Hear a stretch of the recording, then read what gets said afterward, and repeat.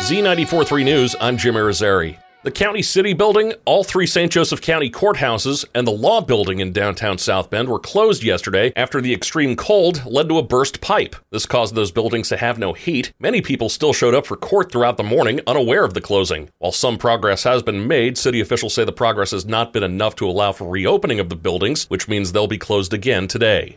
A bill that passed through a state Senate committee would expand the list of those who can carry concealed weapons in the Indiana State House. Lawmakers already have that privilege and are being asked to extend it to those holding Indiana's 4 statewide elected offices: the Treasurer, the Secretary of State, the Auditor, and the Comptroller. The bill passed the committee by a 5-2 vote. Currently, the governor and his staff are prohibited from carrying guns in the State House by the governor's own executive order. A new bill introduced into the Indiana Senate seeks to create a no-drone zone. State law currently does not prohibit the use of drones over state and county correctional facilities, which Senate Bill 182 would change. The Indiana Department of Corrections had over 30 drone sightings over correctional facilities in 2023, with over a dozen confirmed drops. The bill passed out of a state Senate committee yesterday.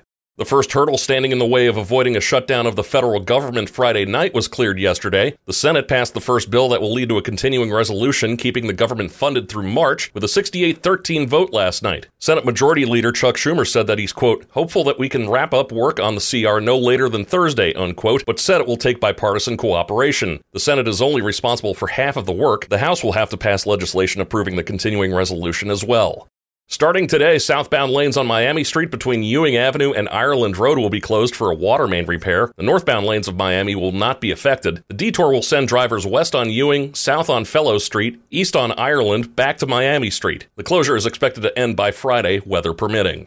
After an uptick in gun violence in the city of South Bend between October and December of last year, the city and South Bend police report an overall decrease in gun violence from 2022 to 2023. Gun violence incidents were down more than 150 incidents in 2023 compared to 2022. That's everything involving a firearm, including armed robbery or intimidation. There were also nearly 200 more illicit guns taken off the street in 2023 than in 2022. South Bend Police Chief Scott Ruskowski says the department has been working to get to the bottom of gang-related violence.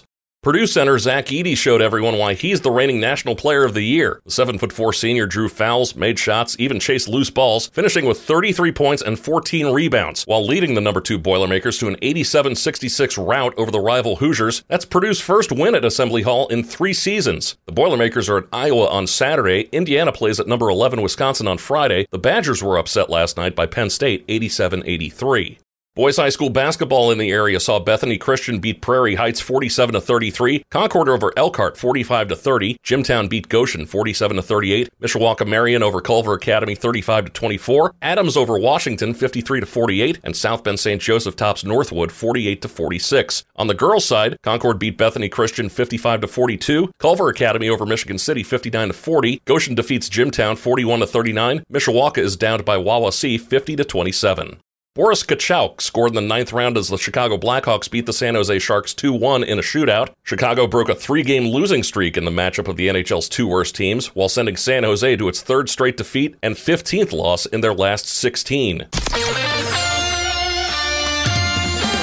Z94.3 weather. Partly sunny skies today. Wind chills still below 0 for the first half of the day. Wind chills in the single digits this afternoon with a high of 18. I'm meteorologist Carrie Peugeot.